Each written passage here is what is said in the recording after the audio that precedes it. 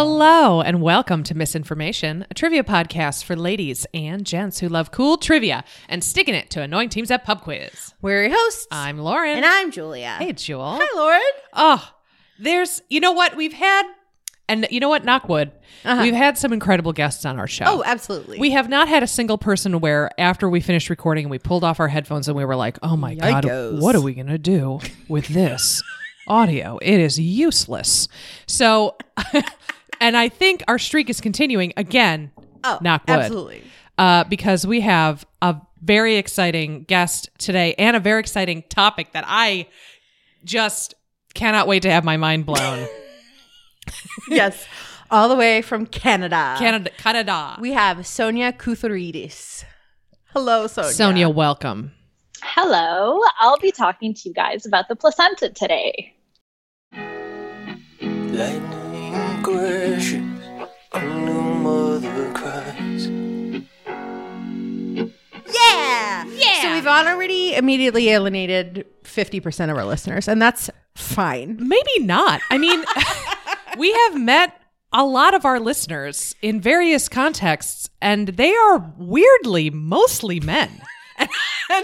And no matter what we talk about, they seem to like true. it. So that's true. I take back that statement. You know what? Frankly, I feel like men need to learn more about women's bodies. Exactly. Whether they are interested in women's bodies or not. So, Sonia, you are providing a service today, and we're very excited.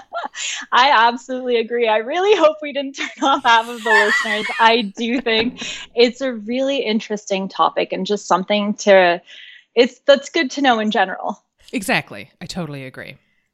So Sonia, whenever you are ready, please take us into the lower abdominal region of a female presenting body. Yeah, keep going. Perfect. Thank you. So I'm going to start off by giving a really brief overview of human reproduction. I think it'll be a good way to kind of start us out for people that aren't as familiar with this. Mm-hmm. So human reproduction is defined as any form of sexual reproduction resulting in the fertilization of a woman's egg, also known as an ovum, by a man's sperm. Now, the ovum is normally stored in the ovaries, and it is released from the ovary and will travel and meet the sperm in the fallopian tube. So sperm actually have a longer distance to travel to make this trip, but it's fine because they're much better swimmers. So it works out. Yeah. So these two single cells combine and they create a single cell called a zygote. And these zygotes, they'll contain chromosomes from each parent, half-half. Do either of you know how many chromosomes are in a zygote? Ooh. Oh, Julia, do you remember this? 23? Ooh, 23. Yes. Good job. Yes. Amazing. So the zygote contains 23 chromosomes from each parent. And this basically gives the zygote the genetic material from each parent. So whether you have blue eyes, green eyes, color of your skin, certain habits even, now this is going to come from the genetic material of your parents. 23andMe. Yeah, that's what I immediately thought of. Yeah. There we go. Exactly. So they'll code your genes, I'm pretty sure, and then they ask you whether or not you want to release your genome data for science. I think that's how it works. So what happens in the first 24 hours after fertilization, this single cell zygote, it'll rapidly divide. So it'll split in half and you'll end up with 2 cells. And then those will each split again. You'll end up with 4, 8, 16. And they'll just keep dividing until you end up with this tiny little cell mass that's about 0.2 millimeters in diameter. I know it's metric, but just to give you an idea, it's about the size of medium coarse grain of sand. Oh, wow. So that's very tiny. Yeah. Yeah. So this all happens by around day 4. You have this tiny grain of sand. This cell mass will then hollow out to form something called a blastocyst. It is a round fluid-filled shell with a cell mass that looks as if it's squished onto the inside of the inner cell wall. So the inner cell mass will eventually form the embryo and then the fetus. whereas the outer shell of the blastocyst is composed of trophoblast cells, and that will eventually compose the placenta. Okay. So you have there. Nice. Yeah. So you have these two different cell types that give rise to two different parts of the embryo and the placenta. So, like I said, the blastocyst, the outer shell, is composed of a cell type called trophoblast cells. And these, we are going to come back to them later. They are super important. But this cell type basically allows this blastocyst to embed itself into the woman's uterus. Okay. And yeah, so they tend to have a little bit more invasive properties. Oh, okay. So they will. It does. It sounds a little aggressive, but it is essentially what happens. It'll invade into the mother's tissue, and that's how it allows itself to grow and to feed off the nutrients of the mother. Like little vampire. Yeah, right. So a placenta, and by extension, a fetus, is a parasite, is what you're telling me. Is from the medical perspective? From a medical perspective, is this true? I wouldn't go as far as that. No? Okay. It feels like it, though. Oh, okay. I mean, from experience, I think you would be able to let us know that, yeah. So yeah, it does tend to invade the mother. And so the uterus, for those who are not familiar with female biology, female anatomy, is a hollow muscular organ located in the female pelvis between the bladder and the rectum. So on the lower end of the uterus is the cervix, which is the opening to the vagina, and that's from where the baby exits during childbirth. Mm-hmm. So the uterus is generally composed of two layers. You have an external layer, which is a much thicker layer. It's called the myometrium. And it is basically a huge, thick, muscular layer, and that's what allows you to push the baby out during childbirth. So this is the part of the uterus that really does the pushing. And then you have a much thinner cell layer called the endometrium. And this is the part that will thicken during your menstrual cycle and your ovulation cycle. And it is shed during menstruation.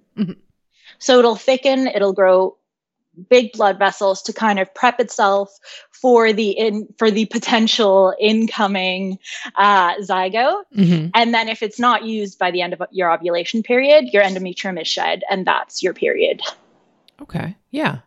I'm following so far. What a great way to explain that too, because I don't think they told us that in the 4th grade class when we went over what periods were. No, in 4th grade it was like if you don't have a baby inside you, you bleed. The end. Make sure you take your iron.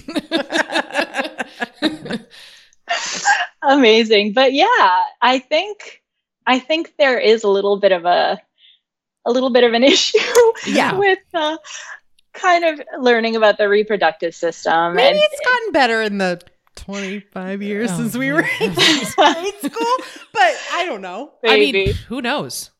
I had a really good sex ed class in high school. It was we went through all the STIs and everything, and I thought it was pretty useful, but it really depends on the school. I had a friend that told me they just walked in and they just handed out condoms, and that was their sex ed class. It was a lot like exactly like Mean Girls, where he's like, if you have sex, you will get chlamydia and you will die. Like, Thank you, American public school system. Thank you. So if there is conception, this endometrial lining will not have a chance to be shed because the blastocyst, so that round cell mass, will embed itself into the endometrium. So it'll kind of squeeze itself in and grow cells and like latch on to your uterus. That's I the realize the part. wording. Invading, latching, digging into, laying in wait, you know. So actually, there have been a lot of parallels that are made between these trophoblast cells and cancerous cells because they do have similar invasion techniques, and they do find a way to protect themselves against the mother's immune system. So because the fetus can technically be considered a foreign body because it doesn't only have the genetic material of the mother. Mm-hmm. Right. So the father's genetic material can set off alarms, but the fetus has ways of protecting itself against this immune alarm system. Right. Amazing. So these trophoblast cells, they will invade into the mother's tissues, as I said, and they will actually restructure the mother's endometrium so that they can get the nutrients they need. So they go in and these cells actually produce enzymes that can break down the mother's blood vessels so that they Lauren's can... freaking out. Hold on. Sorry, Lauren's freaking out. God. No, keep going. I'm like, with stuff like this, I'm like both absolutely horrified and cannot tear my eyes and ears away. Like, I need to know more, but I'm dying inside. Yeah. It is. It's a little frightening. Yeah. Oh my God. Wow, I didn't realize that. No. Yeah, so they'll go in and they'll release these enzymes that'll break down the tissue and the blood vessels, and they will actually restructure the mother's blood vessels in the endometrium to be larger. Okay. So they'll go from like really tiny, thin, flimsy blood vessels, and they'll come in and they'll create this like funnel shape to be able to funnel in blood into the area so that the fetus can survive and get the nutrients that it needs. So once this process begins, the blastocyst will continue to grow into the mother's uterus, and it'll eventually develop into the placenta and into the embryo. Okay. So at the start of around week 5 after fertilization, the blastocyst is then considered an embryo. So there's terminology at different stages. Mm-hmm. And this embryonic period of development is the stage in which most organs of the fetus begin to form. Okay.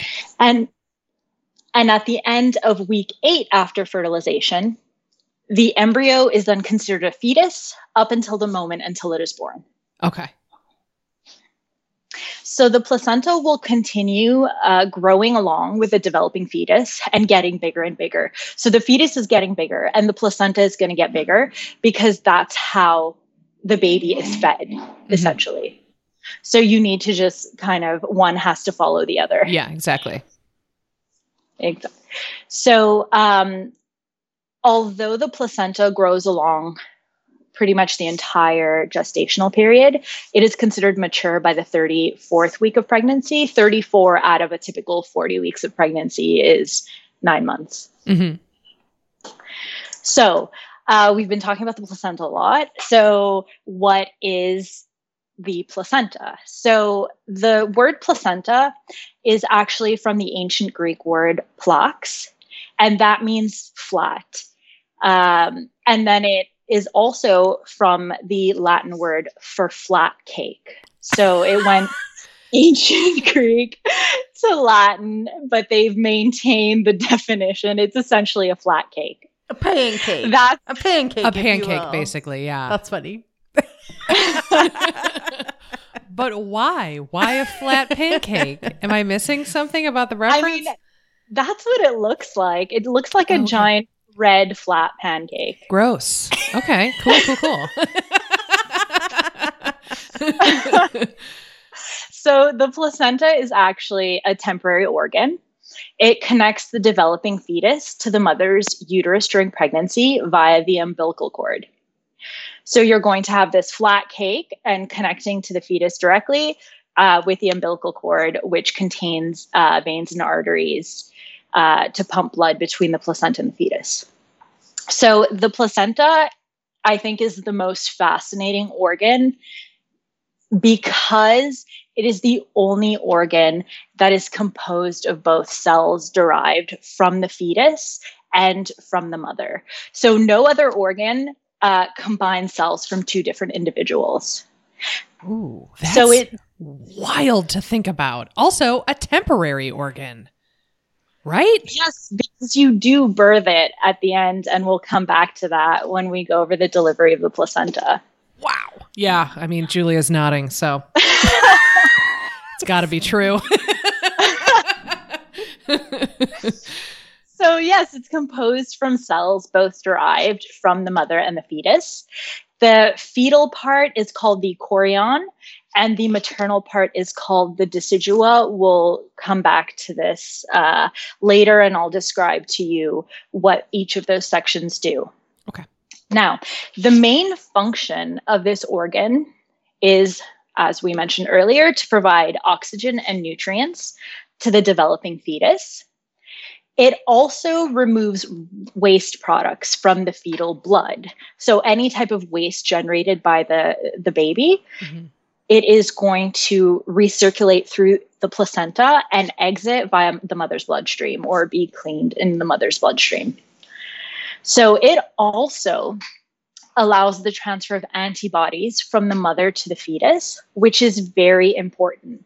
Now, this I find very interesting because the fetus, the baby's immune system is not fully developed by the time the mother gives birth. So the way that the fetus has an immune system is from the mother. So you are actually giving your antibodies to the fetus so that when it comes out, it is protected against, certain pathogens or certain viruses. That's why in certain developing countries, they will vaccinate the mother while she is pregnant so that she can produce antibodies and transfer them to her fetus so that when the baby is born, it is protected against certain pathogens or bacteria that it'll come into contact with. That's interesting. Yeah. I know that I had to get like the Tdap. So that was like tetanus and diphtheria and pertussis. I had to get that vaccine while I was pregnant, but to pass that along to Eleanor. Yeah, that's interesting. That makes a lot of sense because then, ideally, I imagine you're not going to like birth a baby and then they're going to stick a bunch of needles in it and be like, all right, now you have an immune system. Congratulations. Yeah, exactly. And even if they did, it would take some time for the baby to actually produce these antibodies from the vaccination. So you would still have a period where the baby is essentially unprotected. So that's a really important part and function of the placenta. Now, another important function of the placenta is it actually provides a barrier. Although it transfers nutrients and oxygen and waste and antibodies, it also provides a selective barrier between the mother and the fetus to prevent the transmission of some bacteria and viruses. Unfortunately, this does not cover all types of bacteria and viruses. There are some that can pass the placental barrier, but it is still impermeable to certain bacteria and viruses. I didn't realize that. Yeah, I've heard that some transfer, like I've heard that like HIV can transfer to the fetus, but like if like say the mother gets the flu, that doesn't necessarily mean that the baby gets the flu as well or something along those lines. But I guess I never really thought about that as like an extra protective barrier. Yeah, and now people are trying to find out whether COVID-19 actually crosses the placental barrier. So another really important function of the placenta is that it produces hormones which support the pregnancy. It produces estrogen, it produces progesterone, it produces human chorionic gonadotropin, or HCG for short. And this is the protein that is detected in a pregnancy test. Okay. Right. So it also produces human placental lactogen, which breaks down fats from the mother to provide fuel for the growing baby. And we also have the umbilical cord that actually sprouts out from the placenta. and it starts to form at around week 4, and it's fully formed by week 7. And what most people don't know is that humans do have a yolk sac at some point during initial phases of gestation. Heard the gasp, everybody. It's just like, and then her hands start rising up toward her face. Oh, we've got a yolk. Oh no. Oh. So the umbilical cord does replace the yolk sac as the source of nutrients for the embryo. So what types of animals have placentas? You guys did an episode on different types of animals. Care for a mammals? Guess? Yeah, mammals. I'd say mammals. Live animals that give birth to live young. That's the phrase, right? Yes. So mammals, and there are different types of mammals. And you did cover the different types of mammals in your episode 8, I believe, Strange Creatures. That was so long ago. And also, it's very good. First of all, it's very good. Thank you for referencing that. And it was so long ago. Oh my God, it was years, decades ago, as far as I can remember. So there are 3 types of still existent subdivisions of the Mammalia class. They are Eutheria, the Eutheria class, and these are referred to as placental mammals. These are the ones that we most readily associate with the placenta. And these mammals are characterized as carrying the fetus in their uterus during pregnancy until a very late stage of development. The name of this subdivision is a little bit of a misnomer, actually, since marsupials also develop placentas during pregnancy to maintain the health of their fetus, although they have a more, and I quote, primitive version of the placenta. There are monotremata. There are only 5 living species left, including the duck-billed platypus, and 4 species of spiny anteaters. Therefore, they're really not a diverse group, and they lay eggs instead of having a live birth. And finally, there are the marsupials, which are kangaroos, koalas, wombats, Tasmanian devils, any creature that pretty much has a pouch. Or lives in Australia. Yeah, basically. Right? Yeah, I mean, for some reason, yeah. Exactly. So all the remaining marsupials are actually endemic to Australasia and the Americas. So you have 70% in Australia and Asia, and about 30% in the Americas. The females will give birth to underdeveloped young, which climb their way into the mother's pouch located in the mother's abdomen and are carried until fully developed. I always found this completely insane because I can't imagine a half-developed creature crawling its way into the mother's pouch. Yeah, and it's not like internal. Like at one point, some kangaroo mom is just like having a nap or like a snack or whatever, and this tiny wet thing is like, like crawling its way up its body. And that's normal. That's like, what if we had that? Oh, could you imagine? You're just like walking around Target. You're at work and you're like, oh no, I got to get to the bathroom. I'm so sorry, guys. My baby is crawling into my pouch right now. No. And you know there'd be parties around it and stuff like, yay, the pouch climb. The pouch climb. Replaces the gender reveal completely. Absolutely. With the pouch climb. Something desperately does need to replace the gender reveal. Agreed. Yeah. So that we stop catching America on fire. Yeah. Let's just imagine we're marsupials for at least another 10 years. And instead of a gender reveal, we do the theoretical pouch climb. I hate it. I know. It's not a great idea, but you know. So the marsupials, during embryonic development, develop something called a choriovitelline placenta, which is a more primitive version of the placenta found in placental mammals. So it's not as big of a flat pancake. It's a primitive flat pancake. So we said that one of the main functions of the placenta is to function as a barrier between maternal blood and fetal blood. Mm-hmm. So there are 3 types of placenta throughout different species, and they are classified based on their attachment and invasiveness to the maternal tissue. Okay. So the least invasive is called epitheliochorial, and it is present in horses, pigs, cattle, sheep, goat, deer.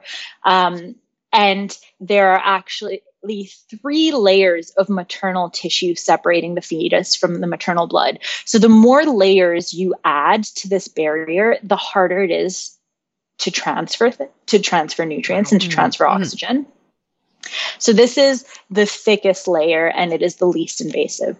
The next, the moderately invasive one, is called endotheliochorial, and it is present in most carnivores, cats and dogs. And only an endothelial wall of the maternal blood vessels and connective tissues separate the fetus from the maternal blood. And an endothelial wall is basically like a tightly knit layer of cells. Okay. And finally, there is the hemochorial placenta, which is the most invasive. And this is present in humans and other primates, as well as rodents. Oh. So this is one of the reasons why we do use rodents in animal studies when it comes to human placenta development. It is because they have the same type of placenta, although there are differences. You're always going to get differences between animals and humans, but that is why we use them as our models. That's very interesting. I guess, like you always hear about like lab mice and that kind of thing, but I guess I never really understood why they use mice not instead of humans. I shouldn't have said that. Like, why are we using people for human trials? But like, why mice? They seem to be like the most opposite of us, but that makes a lot more sense. Huh. I did not know that. Yeah, and these placentas actually have the thinnest barrier between the mother and the fetus. So you're getting tons of transfer between these two individuals. Mm-hmm. So in humans specifically, the placenta measures about 9 inches in diameter and 0.8 to 1 inch in thickness on average. I did it in imperial units just for this. Like a dinner plate. Yeah, that seems too big, frankly. I mean, so, it's about the size of a Frisbee, to give you an idea. Oh, okay.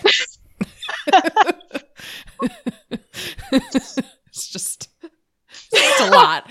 No, I mean, enjoying this. I am. It's just a lot coming at me about, stuff about my body. But yeah, please. So it's actually thicker in the center and it thins out on the edges because the center is where the umbilical cord is attached. Okay. So it's a lot thicker. So it's kind of like a little funnel-ish going into the umbilical cord? Yeah, a little bit, because you're going to get thicker blood vessels in the center where the umbilical cord is attached, and the blood vessels will branch out like towards the ends.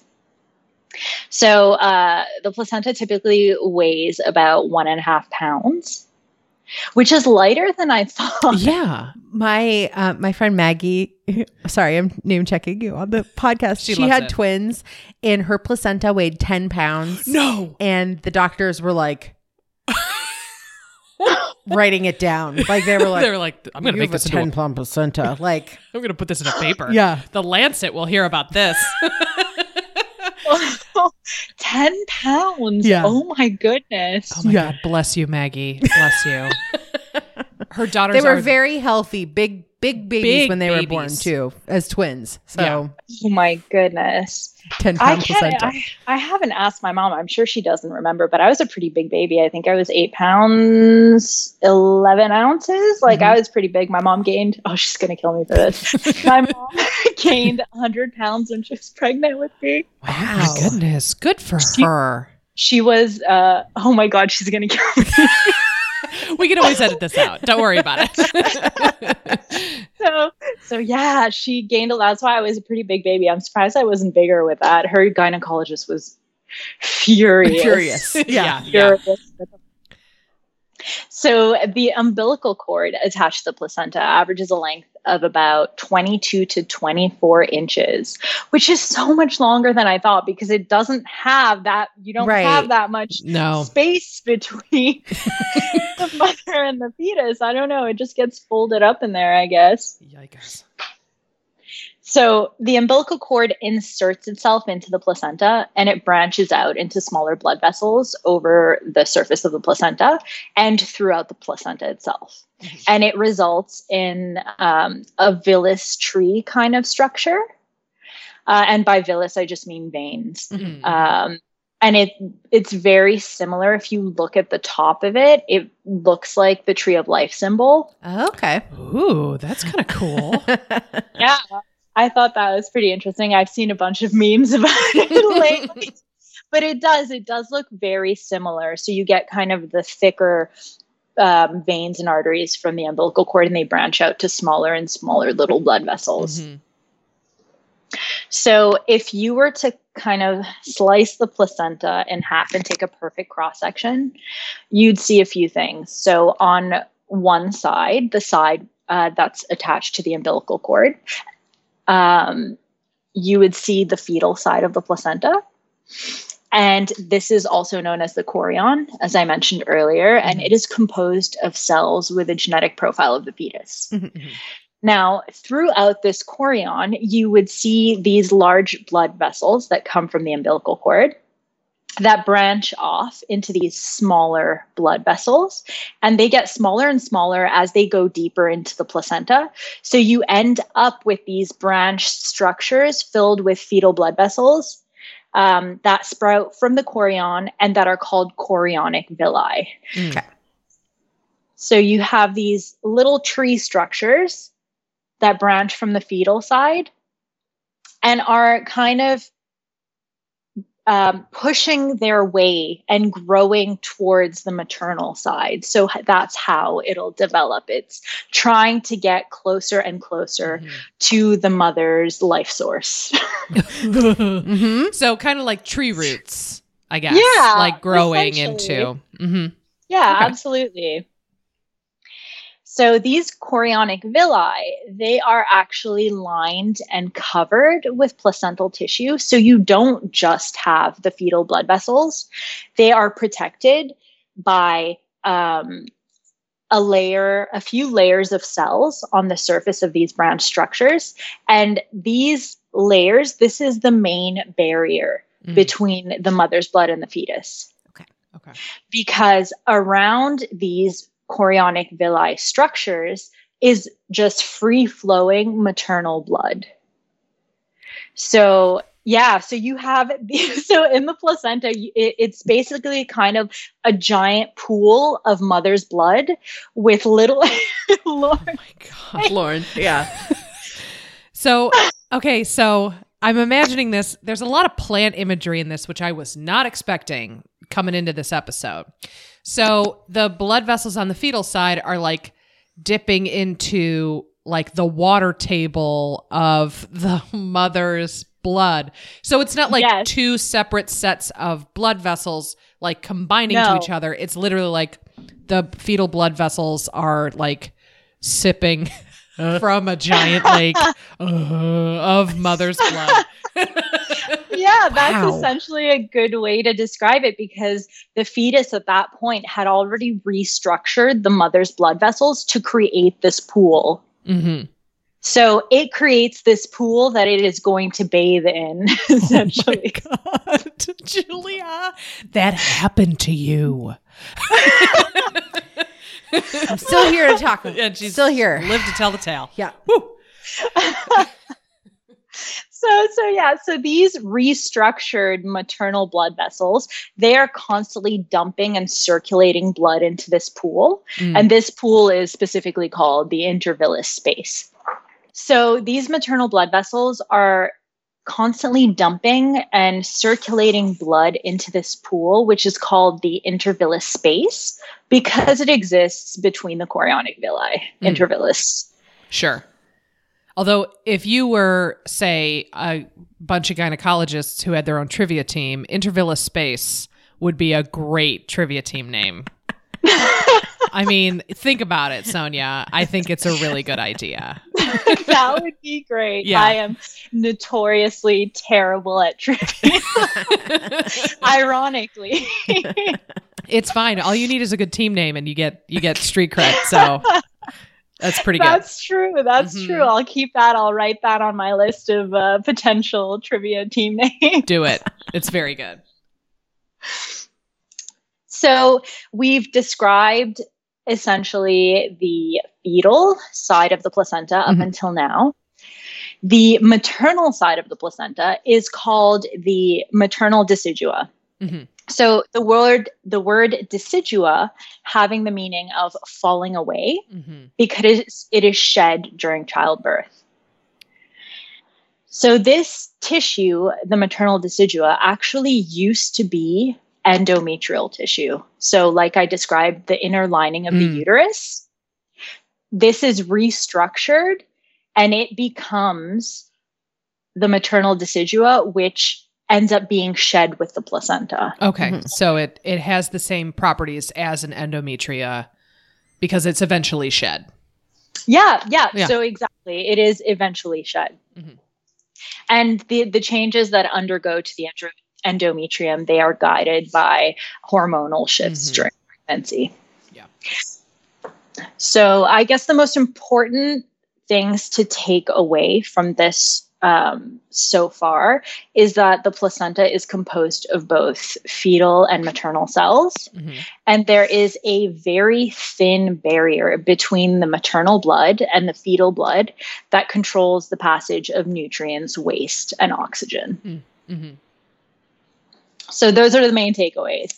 Unfortunately, the placenta isn't always formed properly, and the initial blastocyst cell mass that has the future fetus in it does not embed itself in the right part of the uterus. So this is when you're going to get placental complications. And for all of my fellow hypochondriacs, you might want to skip ahead a few minutes with this portion because I just want to say that these complications are not common. Most of the time you'll have a healthy pregnancy and a healthy placenta.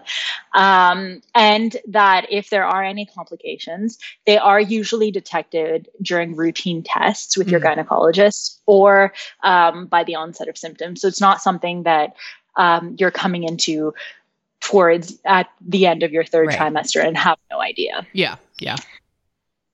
So there are a few factors that influence the health of your placenta and the risk that you have with developing a certain complication. And it's going to really depend on things like your ethnicity, your history of smoking, whether you have high blood pressure, if you have twins, triplets, so if you have a multiple gestation pregnancy, you're generally increasing your risk of complications. I say it as if it's optional. Yeah, exactly. So if you have a blood clotting disorder, if you have a history of uterine surgery, such as a previous C-section, if you have a history of placental problems with previous births, and also obviously if you have substance abuse, abdominal trauma, if you're at a really advanced age, all of these things play into your chance of having any type of birth or placental complication. But this is generally standard for any other birth issues or complications. Yeah, this was something that, I mean, a famous case of this would be probably Chrissy Teigen, right? Okay. Like she has had and has been very open about how she most recently lost her baby because of placental issues, and her two previous births, her healthy kids, she had to deliver them early because she had such bad placental problems from both of those previous. So yeah, this makes, I mean, it seems like that's just part of the factor is like, if you've had this issue before, you're probably going to have it again kind of thing. Yeah, absolutely. So I've categorized the complication types into either placement and attachment related complications or growth and development complications. So the first one is placenta previa. So what this is normally during healthy pregnancy, the placenta will normally implant and grow in the upper part of your uterus. But you have placenta previa when the placenta actually attaches to the wall of the uterus very low down, and the placenta actually blocks your cervix. Oh, wow. Okay. Yeah. So a C-section is typically the only option for this because your placenta is physically blocking the baby's path to exit. But they typically realize that pretty early on, right? Yeah, absolutely. Because it's super, super early. It's not like it moves down that way. No. It's attached. It's attached to the uterus, so they'll know that really early on, and they'll almost always schedule you for a C-section in this case. There is also placenta accreta, which is a very, very serious condition where the placenta grows too deeply into the uterus and it becomes embedded into the muscle. Oh. So, God. What? Okay, just real quick break here. Women's health is barbaric. Not that what? No, you're providing a service, Sonia. I'm certainly not blaming this on you, but our whole steez is absolutely messed up. We got to start over. I'm learning all about this, and at some point, I'm like, maybe I shouldn't know. Yeah, there is such thing as being too knowledgeable about all the things that could go wrong. But right? also think about how nobody knew any of this for that's true. Hundreds and hundreds of years. Yeah, and we only in the 20th century figured out this is why all these women were dying. Yeah. So in the case of a placenta accreta, it will not detach during birth. Okay. So normally you're going to deliver the placenta after giving birth. It won't detach because it is so heavily embedded into the uterus. So in this case, most of the time you need to have surgery to remove the remaining placenta and to stop any type of bleeding that occurs because of this. So in really severe cases, if the bleeding doesn't stop, the entire uterus may need to be removed. But this is in the most extreme cases. And you obviously, if you have previously had a C-section or any type of surgery, that will increase your risks of placenta accreta. But I believe that the incidence is less than 1%. I think of placenta accreta, so it's fairly low. It's very scary. So the final complication that has to do with placement and attachment of the placenta is placental abruption. And this is essentially the opposite of placental accreta. It is when the placenta separates from the uterus during pregnancy. So you can have a partial separation or a complete separation. And sometimes if this happens towards the end of pregnancy, it might cause you might have to deliver early. And we also have growth and development of placenta complications. One of them is placental insufficiency. So what will happen is when there's failure of the placenta to grow sufficiently to provide enough nutrients and oxygen to the fetus, and often this will result in an underweight baby and due to fetal growth restriction. So essentially the fetus is not getting enough nutrients or oxygen to keep growing to its full potential. So it can be underweight at birth. And finally, placental infarts. An infart is an area of dead tissue in general. And high blood pressure during pregnancy can increase the number of infarcts on the placenta. So you'll have these patches of dead tissue on your placenta. And when the tissue is dead, you cannot supply it blood, and therefore you're going to have areas of the placenta that are not getting the blood flow that they would during a regular pregnancy. So this brings us to the delivery of the placenta. And after delivery of the baby, I'm sure as Julia is well familiar, the contractions will continue a little while longer until your placenta is delivered. Normally it's between 15 to 30 minutes. Is that true? Was that true for you? Look, I don't know. You didn't have any concept of time at the time? No concept of time. I just kept being like, maybe I'll just pass out. Maybe I'll just pass out and then they'll give me some more drugs. That's all the thoughts I have at this point. Yeah. Okay. All right. Well, at least it's not like, okay, we need you to push for another 2.5 hours. No, it wasn't. Yeah. It wasn't long after. Okay. Well, that's good. Yeah. So essentially, if your contractions aren't strong enough to deliver the placenta within around 30 minutes, they will go in and they will remove it for you. So I have a question. So there's a great song in Crazy Ex-Girlfriend called The Miracle of Birth, sung by Paula, which I think we should make the thinking music. I'm just putting that out there. But I'm perfectly good with that. At the end, she sings, and then you'll have to deliver the placenta or else you'll surely die. Now, is that true? If you don't deliver the placenta, will you die? So if you don't deliver the placenta, there is risk of hemorrhaging and infection. So I guess. Yeah. This beautiful musical song took some liberties. Yeah. It took a little. Artistic license. Exactly. I mean, it's less than a minute. So I can't imagine there's like a lot of, in-depth information about all the process, just the insane and gross and painful parts. Oh my God, that's an intro. I don't think I've heard that song. Oh, we'll send you the link. It's very good. It's very good. Perfect. I'm curious to look into their views on childbirth. It's quite good. So the period between the delivery of the baby and the delivery of the placenta is called the third stage of labor, or the afterbirth.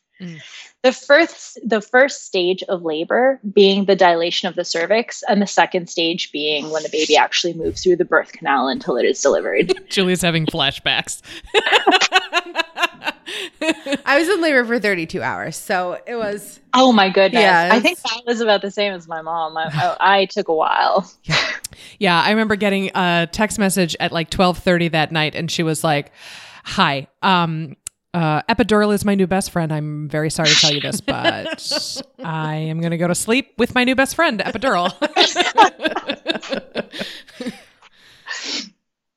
So I'm not sure how it works in the United States, but in Canada, it really varies between hospital to hospital what they will offer you, the options that they'll offer you for your placenta after you give birth. So normally you're given two options. You're either given the option of disposal, so incineration, like they do for most biological biohazardous waste, or you can donate your placenta for either research or stem cell therapy, etc. I'm not sure what options you were given. Do you remember? I do know that. I do know that I did not want to bring it home with me. Oh yeah, I have some questions. I think about that's that. option 3 in some places. I think. Don't worry. I got some questions for you about that. That might be our not safe for work. That's misinformation nights. But I think I know that cord blood is definitely a thing that you can donate your cord blood, and I imagine because that's part of the placental, I guess, structure. Ooh, did you hear me come up with that? That I imagine that, that's probably the same in the States, that you have the option of donating it for scientific research. Yeah. Yes, absolutely. Because cord blood contains blood stem cells. So they can be used to treat people with certain genetic disorders such as leukemia and even certain cancers and other inherited disorders. So you can donate your cord blood, and I always recommend donation because it's pretty easy. Like unless you're taking it home, because some people do take it home. And do a whole host of different things. If we have time, we can cover that. We're going to talk about it. We're going to talk I think that's probably why most people are, tuning in. Yeah, they're like, actually, I'm going to see. Tell me about some of that. Tell me about some recipes that I can use. Sorry, I know Julie's going to have to take off her pants for that. But anyway, Placenta chili. You were mentioning about the cord blood. I'm sorry to interrupt, Sonia. No, of course. But yes, you can donate your cord blood. You can also donate the placenta itself, because certain membranes that can be taken from the placenta, and they can be used for treatments of things like burn injuries. So it's some really useful stuff. And then other parts of the placenta have different types of stem cells. So that's one thing that I'll kind of briefly go over, because whenever we hear about stem cell research or stem cell treatment, everybody kind of lumps stem cells into the same bag, and there are different types, which is kind of important to note. So there are different, I don't want to say grades, but there are different types of stem cells. And the difference is how many different types of cells they can turn into. So the traditional definition of a stem cell, it is a cell with the unique ability to develop into specialized cell types in the body. So a stem cell is a type of cell that can turn into different types of cell types, like, for example, a bone cell, a cartilage cell, a muscle cell. So this one cell type can be guided into turning into a variety of different cells. That's the general definition of a stem cell. So there are different types of stem cells, and the difference between each category is how many different types of cells it can turn into. Okay. Totipotent stem cells are kind of the ultimate stem cell. And an example of this is the zygote, which is the sperm and the ovum combined form a zygote. And the reason why this is totipotent is because this cell has the capacity to turn into every type of cell. Oh, sure. Yeah, that makes sense. Yeah, including the placenta and all types of, the lining, the chorion, and all the different types of cells. Does anybody want to guess how many types of cells are found in the embryo and in the placenta? You're the one who's very good at high numbers. And I imagine this is a high number. So sorry, cell types. Cell types. Not number of cells. You got bone. Yeah. And muscle and cartilage and so blood. Keep in mind, organ. Yeah. Each of these types will always have subcategories. So yeah. I don't know. I'm going to say the amount of bones in the body, 206. I'll say 3 dozen. How many is that? Oh, Lauren, so close. Really? Oh man. How many? 220 cell types. That was so good. That was so good. I was 14 off. Congratulations. Thank you. That was impressive. Wow. But yeah, so a zygote will fall into that category.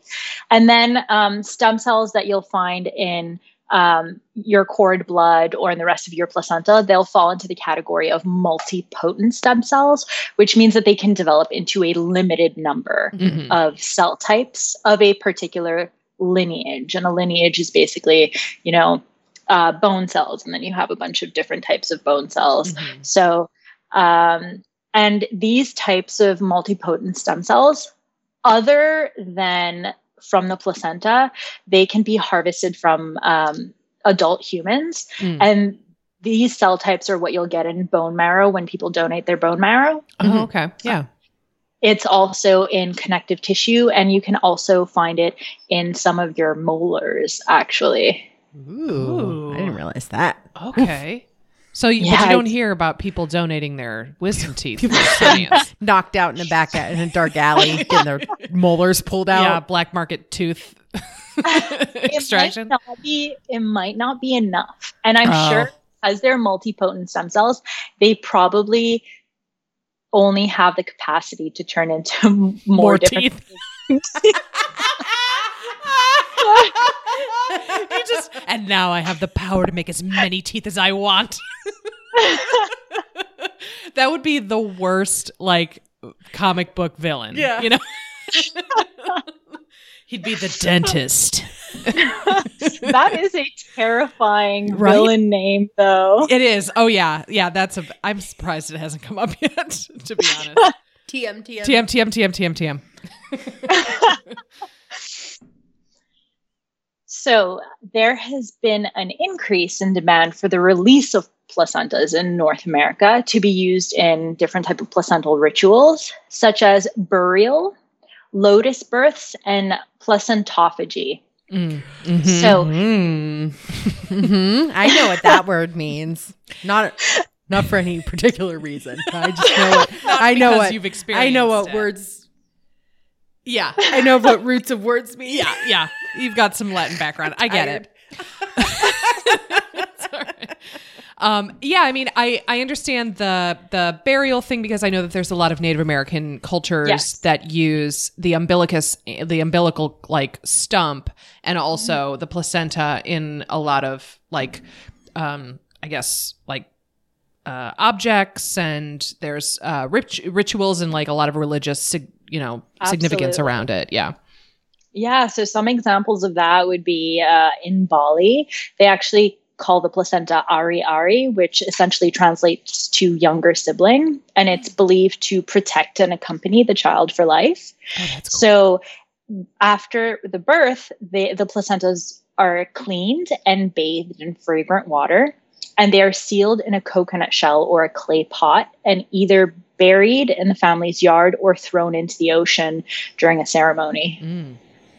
That's kind of cool to think about. That it's like the thing that has fed the child, like nourished it for so long. So the idea of, is it like a protecting, like, presence, I guess, makes a lot of sense. Absolutely. And even the Mayans, they believe that the tree under which they bury the child's placenta would protect the child for the rest of their life. So they took care into picking like a really good tree. Mm-hmm. Yeah. That's nice. And you'll get this in other cultures as well. The Navajo, they believed in burying their placenta within the child's family's land because it would ensure that the child would always return home safe, which I think is it's nice. It's symbolic. So one thing that I had never heard about and frightens me so much is a lotus birth. And if you haven't heard about this before, it is when a mother leaves the umbilical cord attached onto the baby until it naturally, and attached to the placenta, until it dries and comes away from the baby naturally. Oh, no. And I quote, like the petals of a lotus flower. This seems, now correct me if I'm wrong, Sonia, dangerous. This seems dangerous. So I don't think it would, I mean... So are they like, I've never seen it. Like, say you have this 24-inch long umbilical cord attached to a 1 pound pancake. Yeah. Are you like coiling it up and like tying it to the baby so that you're not just like dragging a 2-foot cord attached to a 1 pound pancake? Yeah. Like around with you until it dries up? Like, that just seems like a lot of unnecessary work. Yeah. It does. And honestly, I'm not sure. How long does it take, Julia, for the remaining umbilical cord to fall off? The stump is about like 1 to 2 weeks. Okay. Oh my gosh. So it'll take that long carrying around the placenta and the umbilical cord. Can you imagine? That seems like too long. And I imagine it's going to be cold and tacky. You know what I mean? And very smelly, right? It's just... Yeah, I'm not sure. So this is a thing that exists. So this is a thing that happens. Hopefully not too often. It's one of the least popular uses for a take-home placenta. Okay, good to know. A take-home placenta. Take home, get that little doggy bag, paper towel. Yeah. And the last is, as I mentioned, placentophagy, and we'll cover that a little bit more in depth actually in a bit.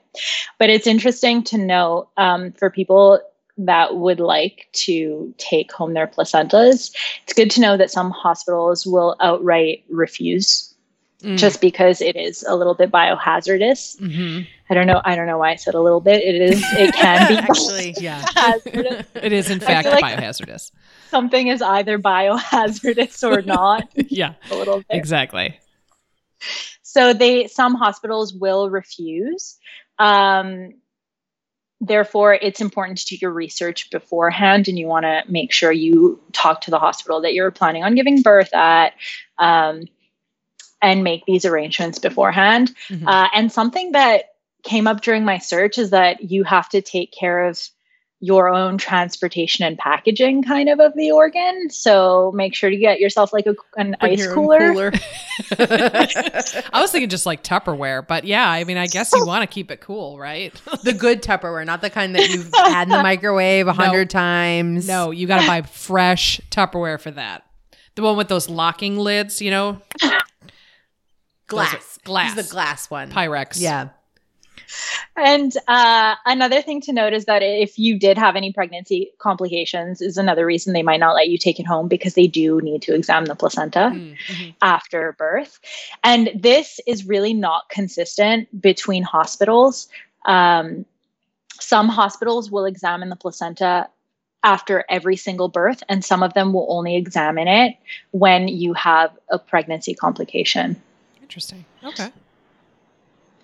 So one thing I thought was pretty interesting is that in 2004, the first ancient Egyptian mummified human placenta was identified at the Ludwig Maximilians University in Munich, Germany.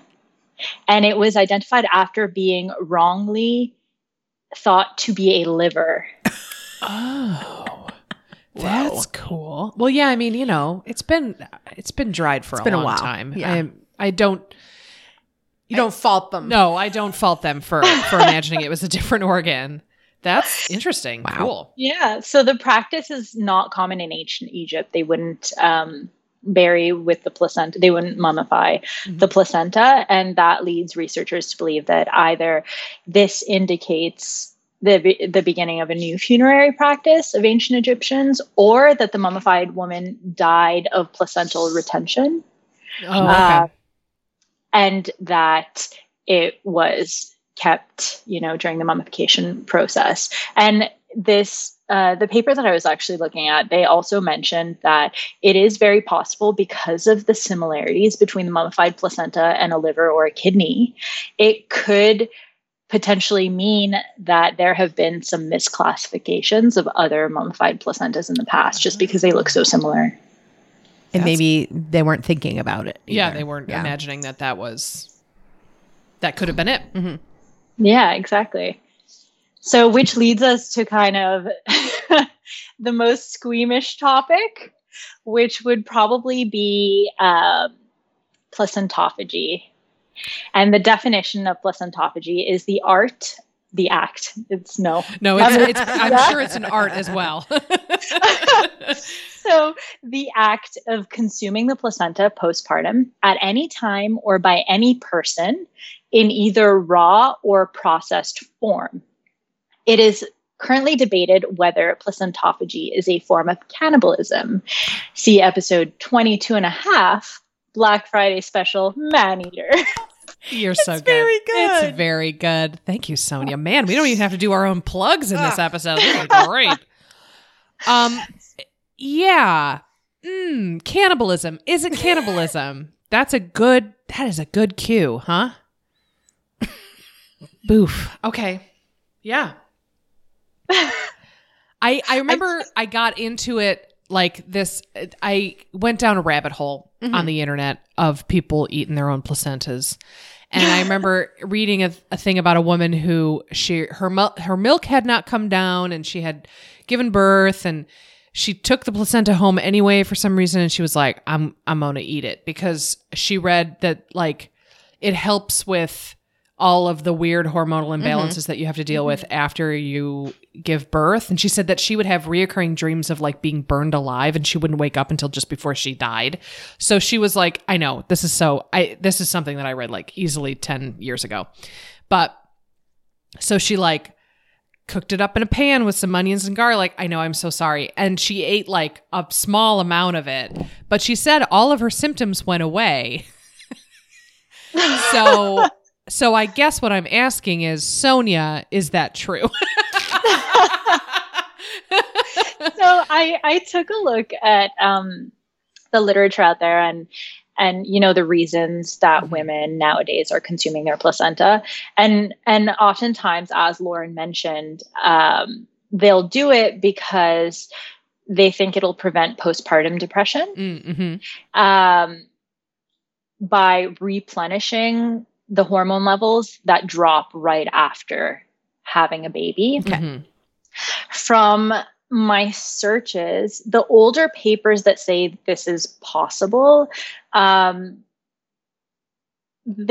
haven't done a really good job with their controls, and they haven't, picked a good sample of women.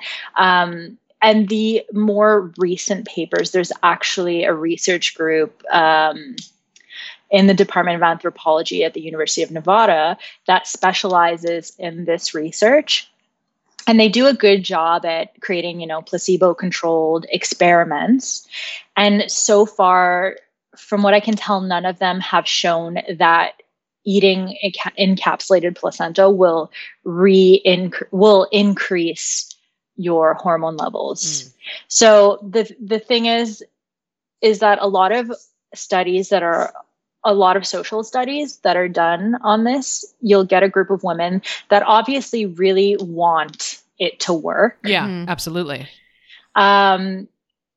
And a lot of the times they'll have a placebo, and the placebo will be, another capsule of some other type of, protein, or sometimes their placebo will be a crushed placenta of another animal, or sometimes it'll just be nothing. And most of the time, they cannot tell, there's not a significant difference between the placebo and the actual placenta pills. Yeah, because apparently that seems to be the most common way that people are ingesting is that it gets like dried and powdered and put into a capsule, and then you take it like a pill. Yeah, absolutely. Yeah, so because you don't want to fry it up with some onions, right? No. But I mean, I can understand being in a place where you are, I mean, aside from like the woo-woo factor, right? Like there's always going to be people who are like, I need to be in touch with my body, and so I'm going to eat my placenta. But then there's people who are like, they're really suffering and nothing has worked, and they will do anything. They will do anything. Great. You want me to eat my placenta? I'll do it. Hand me a loaf of bread, like, sorry, I'm totally grossing out Julia. This is why a lot of people in general, they'll turn to alternative medicine just because nothing has worked so far. And they feel like they've tried everything. They feel like their doctors, there's this kind of loss of trust between your doctors, and you're just so tired of suffering with certain things. And postpartum depression, I've never had a child, so I don't know what it's like, but it sounds terrifying. Exactly. Yeah.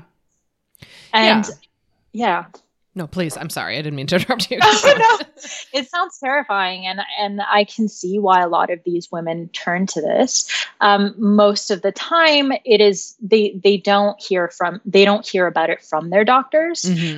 From what I can tell, most of the time they hear it by word of mouth, or they'll have a recommendation from their midwife. Yeah. So the reason why they turn to this is basically because other placental mammals, they eat their placenta after giving birth.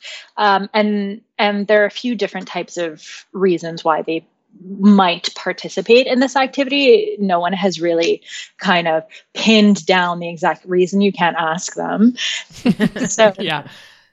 a few of the theories are that they're cleaning the delivery site to avoid predators. Oh, yeah. Either they shift towards carnivorousness right after giving birth, if they're generally hungry, or they're specifically hungry for the placenta, or if it can soothe their pain threshold. So that's another, soothe the pain after birth. Mm-hmm. That's one of the reasons that they might do it. Unfortunately, there aren't any primate studies that have assessed the effects of placenta consumption. So research is still unclear about that. And it is also really unclear as to why humans have evolved into not eating their placenta. Yeah. Yeah. Do primates consume the placenta? They do. Okay. They do. Interesting. The only mammals that do not eat their placentas are, strangely, camelids, so camels, alpacas, llamas, humans, and aquatic mammals. Huh. That is a wide variety of, of mammals. They all got together and they were like, look, it's gross. We don't have to do this. We don't right? have to do this. So there are a few different types of theories as to why humans don't eat their placentas. One of them is after the invention of fire, that human females, they'd regularly be exposed to smoke and ash, which would get filtered by the placenta so as not to reach the fetus. And then the placenta would therefore trap all of these toxins and would be unfit for consumption. So maybe it turned them off that way. Wow. Okay. Or maybe, a change in ideas of cleanliness, or maybe, the response that they have to visual or olfactory cues given by the organ. Maybe, a certain smell now they relate to would give signal to like a potentially infected food. Mm-hmm. There's also the theory of genetic drift, which is basically just the change in the frequency of a gene in a population just due to random sampling. So just generations later, it just randomly happens that the females that wouldn't eat their placenta, they pass their genes on. I see. Okay. Yeah. So it's kind of like a lottery gene system instead of like a better gene system. I see. Okay. So it's not like, we evolved to not eat our placentas because it's better for us. It's just because the roll of the dice, all the women who are like, no thanks, were the ones that essentially pass that along. Okay, that makes sense. Yeah, that's the theory of genetic drift, but it's I don't want to say it's impossible, but it's very unlikely that we'll ever be able to pinpoint the actual reason for this evolution. Interesting. Yeah, so I thought that while I was doing research for this, that I would find a bunch of different cultures whose women eat their own placentas, but it was very, very difficult to find. And most of the time, when it comes to placenta consumption, it'll be humans using the placenta of somebody else or an animal for medicinal purposes. Okay. So yeah, I haven't seen any cases. I might just have missed them, but I haven't seen any where the mother gives birth and eats her own placenta. Okay. Wow. So we can make the overarching claim that no humans, regardless of culture, eat their own placentas immediately after birth. Yeah. Yeah. And that was pretty much until 1970s USA, when midwives and alternative health advocates started promoting this practice and would start claiming that placentophagy had therapeutic benefits. Okay. So this is like a very recent thing. This is very recent, which was very surprising because I assumed the fad would have come from, a 2,000-year-old tradition. Yeah, but actually it's not. So some of the main reasons that women will eat their placenta is, as I mentioned, they hope to prevent postpartum depression.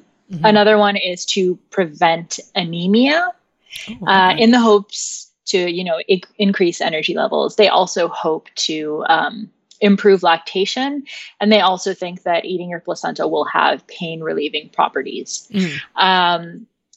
Most of these have pretty much been unproven as of right now. And especially the one about having pain relieving properties, although the placenta does produce an opioid enhancing factor to help with the pain of childbirth, it is destroyed during processing before encapsulation when the placenta is put at temperatures of over 70 degrees Celsius. Oh, okay. So as a medical professional, Sonia. Oh my God, I'm not a medical Oh, we're going to assume so for the sake of this podcast. As a non-medical professional. Would you recommend consuming one's own placenta? I would not do it personally, just because there are some dangers associated with this. So, if during the processing and transportation, if there is some type of bacterial infection that starts growing on the placenta, and if the processing steps aren't controlled really well, which I'm not sure if they are because it's not really standard process. Then you could make yourself sick. Another thing that you need to be careful about is if you do smoke, don't during pregnancy, but if you do smoke during pregnancy, you don't want to eat your placenta because it will have absorbed a lot of the toxins. Ooh, yikes. The same thing with certain drugs. So definitely a no-no if you do that during pregnancy. You shouldn't do it anyways, but don't eat your placenta if you do that during pregnancy. So I would not recommend. It's become increasingly popular. I've heard a lot of celebrities start doing it. I know a few of the Kardashians did it. Your favorite people. I mean, it sounds definitely well within their wheelhouse to do something like that. So it doesn't surprise me at all. Yeah, I was looking at other celebrities. Hilary Duff did it. Padma Lakshmi did it. Alicia Silverstone. Yeah. Alicia Silverstone definitely did it. She did. So then I was like, how much does this cost? And from a quick Google, apparently it costs somewhere between $200 to $400 but I'm so sure they paid so much more than that. Yeah. I would rather have a nice steak. Oh yeah, and a bottle of wine. Absolutely, for $200. And then that's all the iron you need, right? Yeah. That's replenishes some iron. Yeah, and that there's boutique placental packaging, you get the full experience, and that's what the celebrities use, I have no doubt. I wish I could find. I couldn't find a price tag for what they paid for it. I doubt they would disclose it because people would just be so angry that people are spending money on this. Yeah, but about $200 to $400, which I think is kind of cheap because I would have assumed processing a human organ with all the different steps and the waste that you're going to produce and the equipment. I assumed it would be a lot more expensive just because lab stuff is so expensive in general. Yeah, that makes me suspicious that this is not a legit. You're not getting your placenta. Maybe they're just filling it with dust and they're here you go. There's your placenta. Wink, wink. Yeah, it's very possible. I mean, you don't know. You don't have a lab in your own home to test out what's actually in there. Oh, absolutely. I'm sure some people swindle. It's just like pixie stick dust. It's weirdly sweet. The placenta's delicious. This is delicious. But I don't even want to start thinking about how it'll taste, it would taste. No. Yeah. No. So that concludes this episode on the human placenta. Yay. Wow. That was great. I learned so much. That was wonderful. Thank you so much, Sonia. Of course. It was a pleasure. I have a lot to think about now, I feel. I feel like I really got to contemplate my body in a real visceral way. But anyway, Sonia, I hear you have a quiz for us. I do. Hooray. This quiz is called Trust Me, I'm Not a Doctor, a quiz on alternative medicine. So question 1. Ayurveda is an alternative medicine originating in India over 8,000 years ago.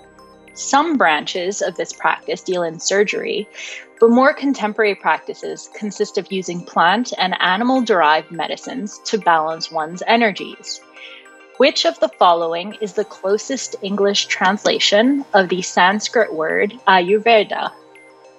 A. Science of life. B.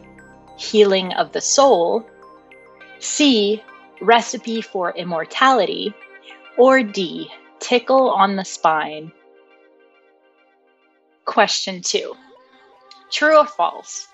Acupuncture, the practice of inserting thin needles into the skin, is endorsed by the FDA for pain management. Question 3. This controversial alternative medical practice was developed in 1796 by the German physician Samuel Hahnemann.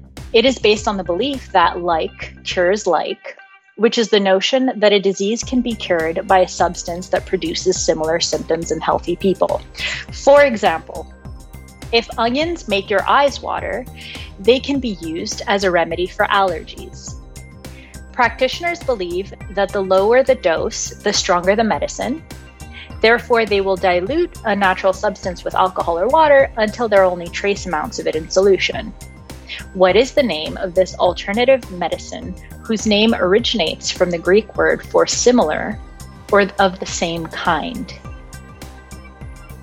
Number 4, Netflix's newish documentary series titled Unwell created a buzz around a form of alternative medicine called apitherapy.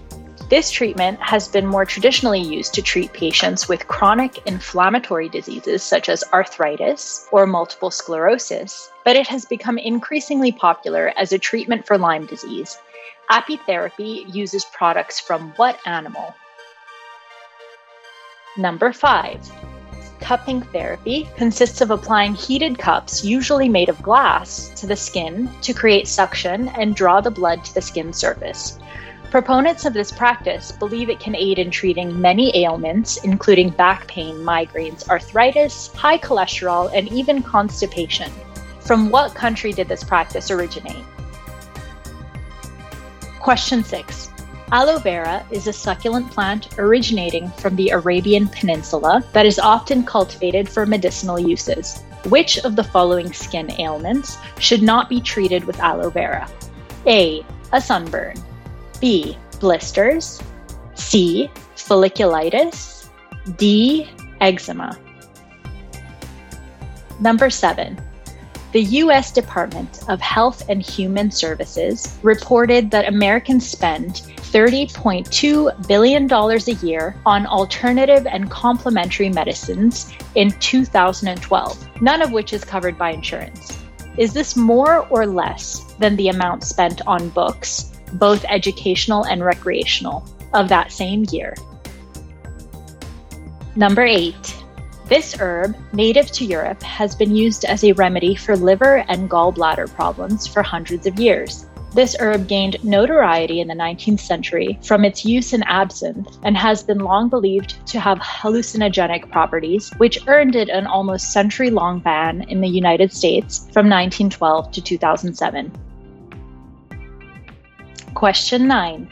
Goop markets itself as a wellness and lifestyle brand and is most famous for its controversial products such as their, and I quote, "This smells like my vagina" candle, their wearable stickers that they claim rebalance the energy frequency in our bodies, and their jade vaginal eggs. This brand has continuously been criticized by healthcare professionals since its inception in 2008, and most recently has been accused by National Health Service Chief Executive Simon Stevens of peddling misinformation, dubious wellness products, and dodgy procedures. This lifestyle and beauty business is reportedly worth $250 million and now has its own Netflix series. What well-known actor, either male or female, founded Goop? Question 10. 3 of these are alternative medical practices. One of them I made up. A. Iridology, the medical diagnosis through the examination of the patterns of the iris in the eye. B. Magnet therapy, which is the use of low-level magnetic fields to positively influence health. C. Urine therapy, drinking or applying one's own undiluted urine or homeopathic potions containing urine for the treatment of ailments. D. Canine lingual treatment, the act of having a dog lick the area affected by a bacterial skin condition in place of using antibiotics. We'll give you about a minute to think about all of this, and then we'll be back with your answers.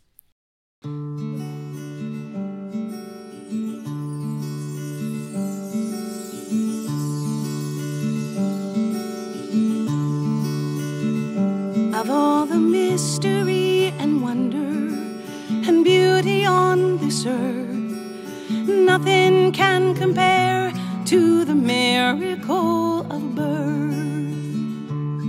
Well, your cervix has been closed and plugged with mucus, but soon that viscous plug will be discharged. It's called the bloody show. And explosive diarrhea means that labor's drawing nearer, and those sharp, painful contractions cause your cervix to enlarge. Beautiful. Then you'll race your ass over to the hospital, where they'll strap you in for the hell ride of your life. It's what your body's made for. You'll soon be in so much pain that you'll probably exclaim, "Please just kill me now, doctor, doula, or midwife." This is a very good quiz. Yes. One in which my husband will be absolutely infuriated by, but we'll get to that in one of the answers. But yeah. Awesome. All right, we're ready. Lay it on us again. Okay. Question 1. Ayurveda is an alternative medicine originating in India over 8,000 years ago.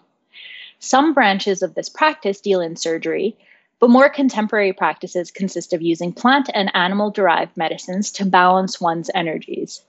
Which of the following is the closest English translation of the Sanskrit word Ayurveda? A. Science of life. B. Healing of the soul. C. Recipe for immortality. Or D. Tickle on the spine. Those are all very good. I was thinking that Veda meant life. Yeah, my first thing was science of life. Science of life. Yeah, so I'm thinking maybe it's A. But I like tickle on the spine. I know, tickle of the spine is just a million kisses to the angels. Okay, we'll go with science of life. Is it science of life? It is A, science of life, yes. Question 2.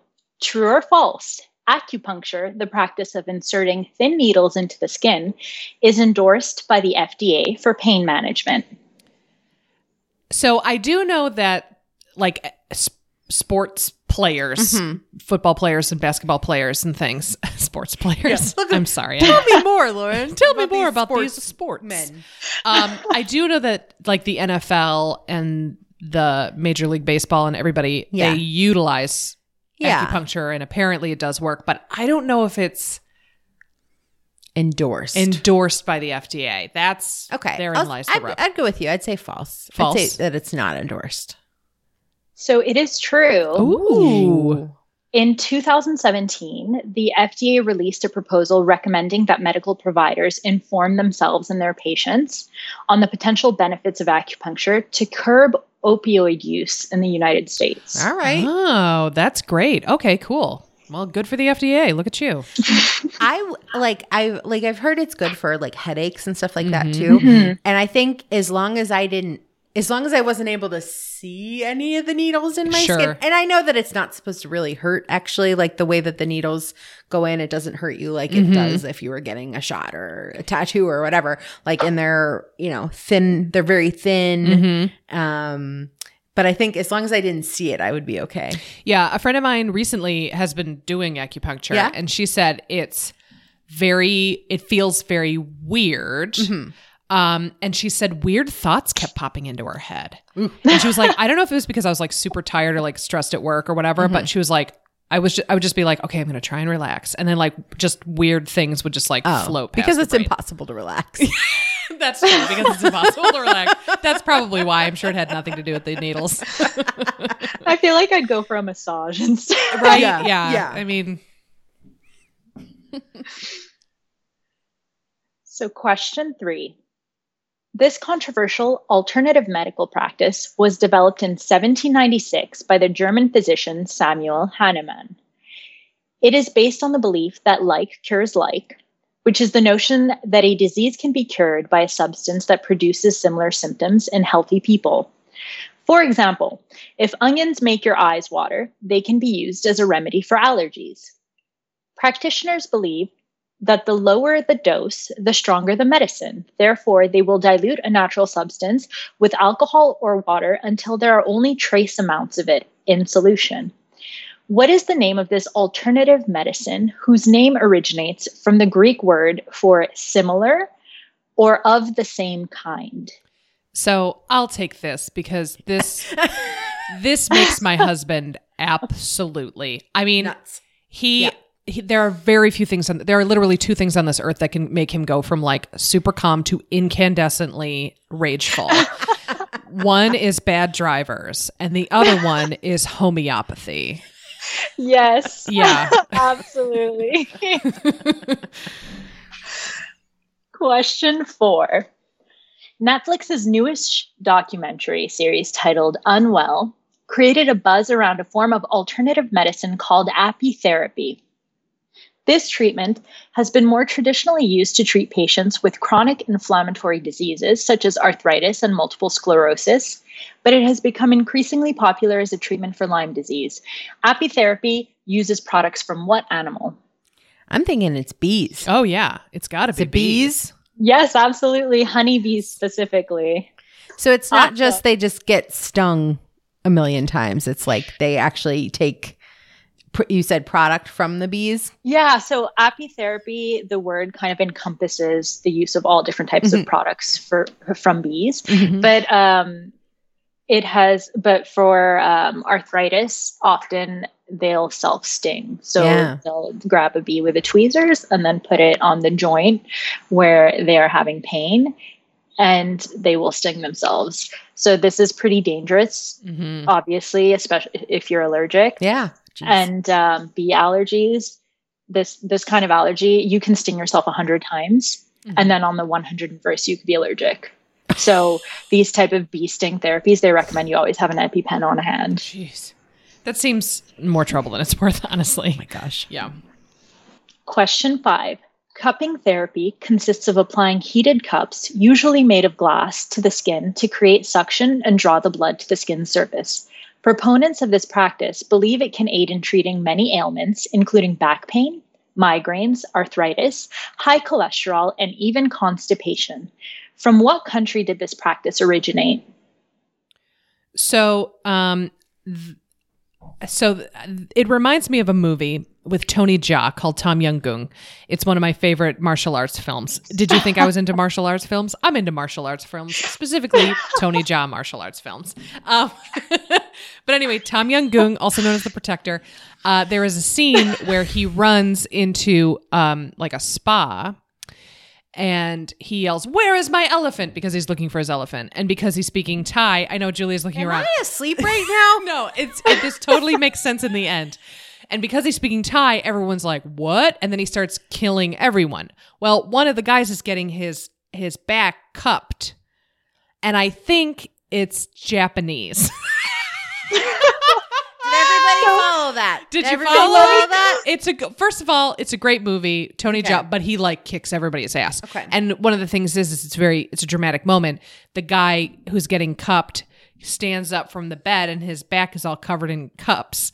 And then Tony Jaa kicks him and he smashes in. He like goes backwards and the cups smash and he dies because he has a million cuts on his back.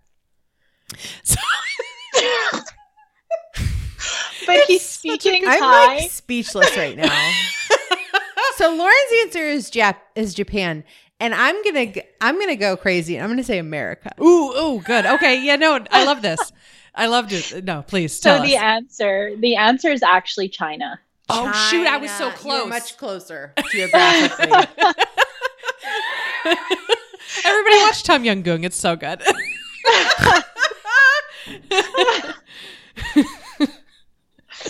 So, question 6. Aloe vera is a succulent plant originating from the Arabian Peninsula that is often cultivated for medicinal uses. Which of the following skin ailments should not be treated with aloe vera? A. Sunburn. B. Blisters. C. Folliculitis. D. Eczema. So we know they use it for sunburn. Yes. I was thinking blisters because you didn't want to put it on an open wound. I was thinking eczema because eczema is like more of a system thing, but you know what? My first thought was blisters too. Okay. So maybe we'll say go blisters. So the answer is C. Folliculitis. Oh, how about that? Huh. So folliculitis is normally caused by a bacterial or fungal infection. Mhm. Therefore, it would require an antibacterial cream or antibiotics okay. to get rid of. Question 7. The U.S. Department of Health and Human Services reported that Americans spent $30.2 billion in 2012 on alternative and complementary medicines, none of which are covered by insurance. Is this more or less than the amount spent on books, both educational and recreational, that same year? I think it's got to be more. I'm sure it's got to be more. Is it more? It is more. Oh, man. So in 2012, Americans spent a total of $27.8 billion on both recreational and educational books, and that's versus $30.2 billion on alternative medicines. Wow. That's so much nuts. money. Yeah. Yeah. Out of control. Question 8. This herb, native to Europe, has been used as a remedy for liver and gallbladder problems for hundreds of years. It gained notoriety in the 19th century from its use in absinthe and has been long believed to have hallucinogenic properties, which earned it an almost century-long ban in the United States from 1912 to 2007. It's got to be wormwood. Yeah. Okay. Wormwood. Because I couldn't think of what it was. Yeah. Okay. Yes, it's wormwood. Nice. Do you drink absinthe? No, I hate that flavor. My brother was like super into it for a couple of years. Yeah, there's I a don't know if you surprise. know about that. Yeah. I have no idea. I've never tried it, but I've heard that it tastes like licorice because Yeah. there's fun in it. It's just like, it tastes like green NyQuil or black licorice. Yeah. And you can, there's like different cocktails you can make with it that you don't have to just like drink the straight absinthe. But, but the ritual is that you like have the liquor in the glass and then you put a little special spoon over it and a little sugar cube. And then you dilute your liquor with water that slowly drips over the sugar cube and dissolves it into your glass of liquor to make it able to be Consumed. Yeah. Uh-huh. It's very French. Yeah. It's an extremely French thing. I mean, let's be honest. You have to wait like 45 minutes for your drink to be ready. That's definitely very French. So, question 9. Goop markets itself as a wellness and lifestyle brand and is most famous for its controversial products, such as their "This Smells Like My Vagina" candle, their wearable stickers that they claim rebalance the energy frequency in our bodies, and their jade vaginal eggs.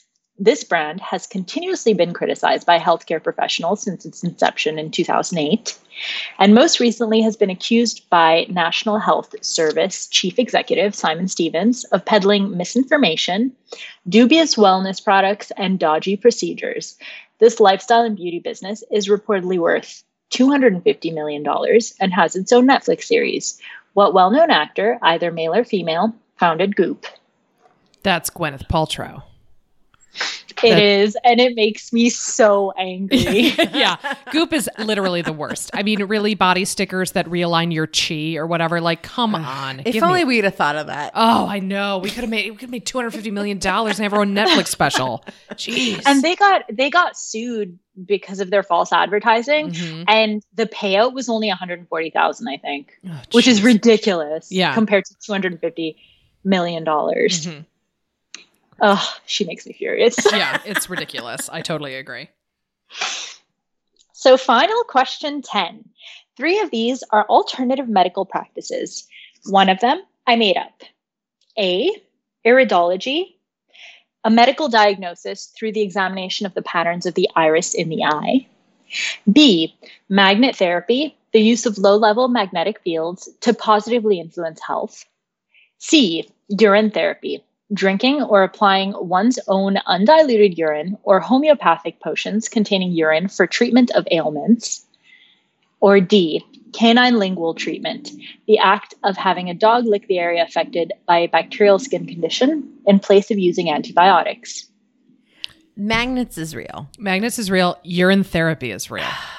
And I was thinking the iris was real too.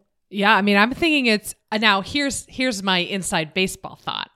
I'm thinking a cute dog. I'm thinking Sonia was looking around her apartment and trying to figure out what her fake one would be, and she spotted her puppy, and she was like, "Oh, I know what I'm going to do." So I'm going to say canine lingual therapy is what you made up. Absolutely. I knew it. I love You it. couldn't have been more correct if you had been here. Ha! I am a master of the human psyche. Amazing. Yeah. But yeah, I couldn't come up with anything. No, that's You're like, good "Oh my though. gosh." That's a good made up one because people always say like dogs' mouths are cleaner and like that's why they lick their own wounds because they like that it like speeds up the healing or whatever. So no, that makes perfect sense. Wow. Thank you so much, Sonia. What a delight. Pleasure. What a delight. We totally enjoyed this. Thank you so much for being on the show. Do you have anything to plug that you want to plug on the show for our, tens of listeners? Sure. Donate your placentas. Great. That's good. That's important. Yes, definitely. And keep donating to research. Just keep donating Just your placenta. every time you got a placenta, just give it to science.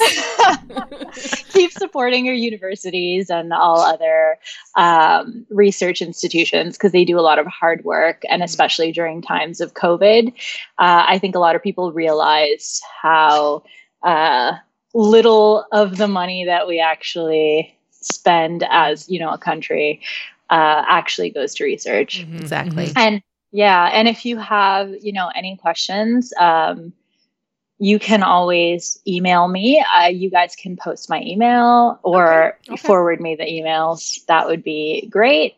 And that's all. Awesome. Awesome. You. Thank you, Sonia. And thanks so much for listening, guys. We also want to plug our thing. Oh yeah. Turns out we have merch now.